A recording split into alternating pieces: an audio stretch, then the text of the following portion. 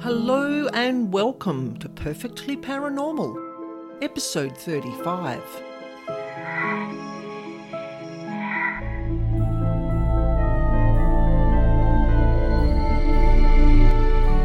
My name's Anna Schmidt, and I'm here every week to share with you true paranormal encounters and information about devils, demons, and dark energy beings that no one else talks about.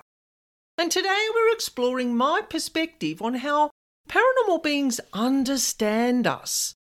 And do they speak English or other languages? And how does it all work?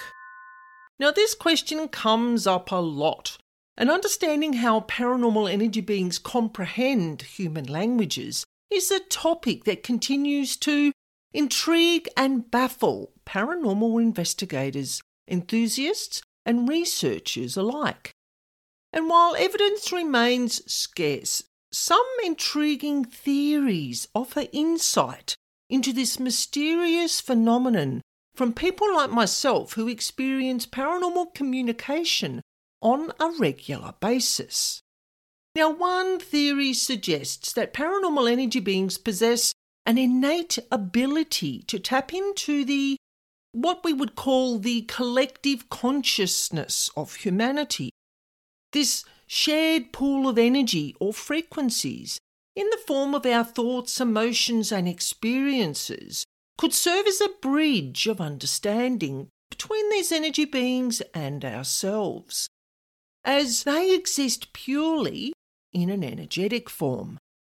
Now, much like how humans rely on visuals, storytelling and other cultural knowledge and references to interpret language differences, energy beings might access this vast reservoir of information to decipher our languages. So as this was put to me recently by a friend, it is a great theory, but it's not the theory that I favour the most. Now, I feel that paranormal energy beings communicate through a form of telepathy, and this could involve the exchange of emotions, images, and intentions, rather than the traditional language, words, and phrases that we use. Such a mode of communication could transcend the limitations of verbal and our written languages, allowing for a deeper and more immediate connection between these entities and us human beings. Now, I know from personal experience over a very long time that they feel our energy, and that's what they're drawn to. And this could explain how they differentiate energy workers' vibrations from others in our society. Now, that's another topic that I'm going to be talking about very soon on this podcast. Now, in episode 34, I shared a conversation which I'd had with a high-ranking demonic level being.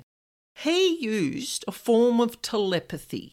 I feel that he felt that I would understand that because I work as an energy worker. I use my psychic abilities all the time. So they're quite well tuned in to the different vibrations around us. But I never really thought of myself as telepathic. And these beings somehow know what we can do and what we can't do. Now, he used English words or Australian words or American words, whatever you want to call it. They were words that I could see in my mind, but also hear in my head or my third eye chakra. And some of them I saw as written words. Now, at other times, I feel the words in my mind. Now, this is kind of hard to explain. But sometimes you'll get a feeling of yes or no. There's an intensity that comes with it. There's an energy or a vibration or a frequency that comes with words, with the way that they're put together. Now, I don't speak other languages, so I couldn't test out a change of spoken words to see if he was listening to what I said. Now, I've had in-depth conversations with many other people who are curious about this topic and who think that paranormal energy beings may exist beyond the constraints of time and space as we perceive them. Now, this altered perception of reality could grant them an unusual, unique understanding of language that goes beyond our mere words, because it goes beyond what our brains can comprehend. These energy beings may perceive the essence and intention behind our communication in the frequency of the thoughts or the words that we create, in the same way as higher vibrational angelic beings do. Now, I've watched paranormal investigation shows where investigators speak English in some of the locations, and they're attempting to connect with the local spirits, and quite often they don't get a response because they're in countries where English is not spoken. It's not the traditional language of that country.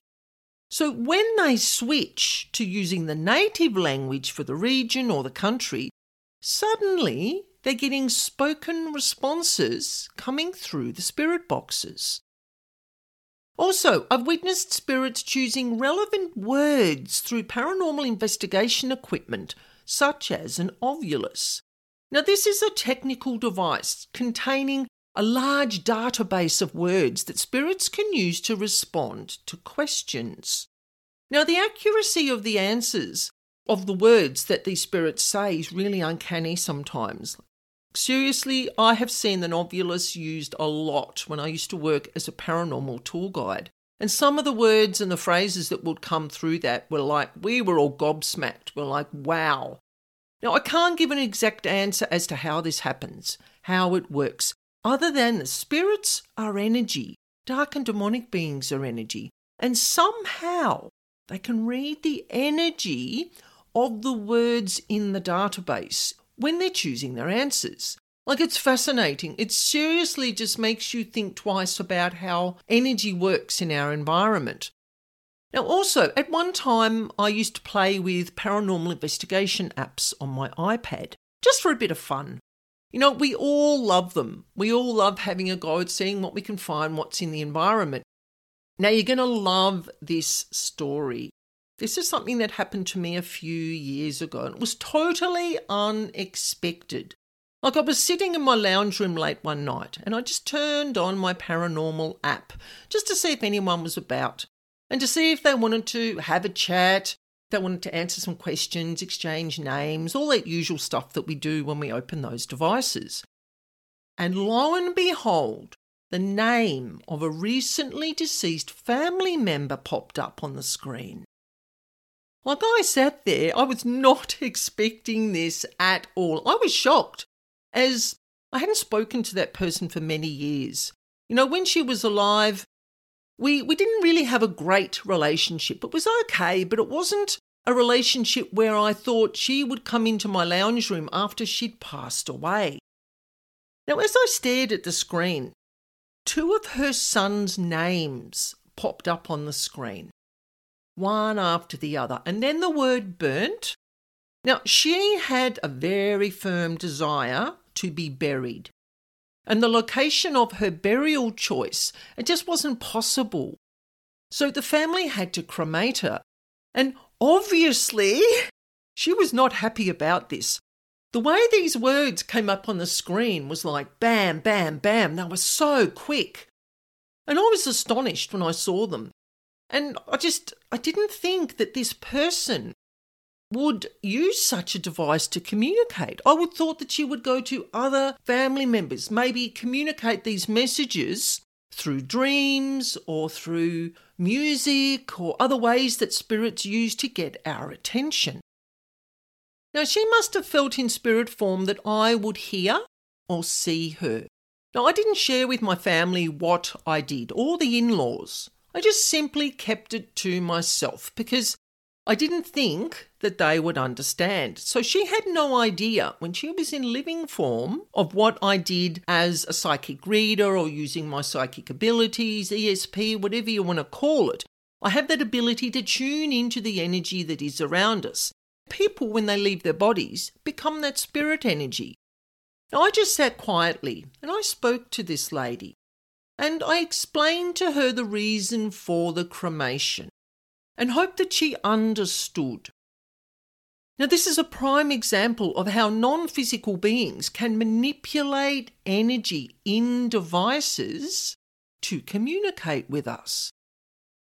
Now, entities are different from spirits. They haven't lived human lives, and most of them haven't spoken or used written languages that we know of.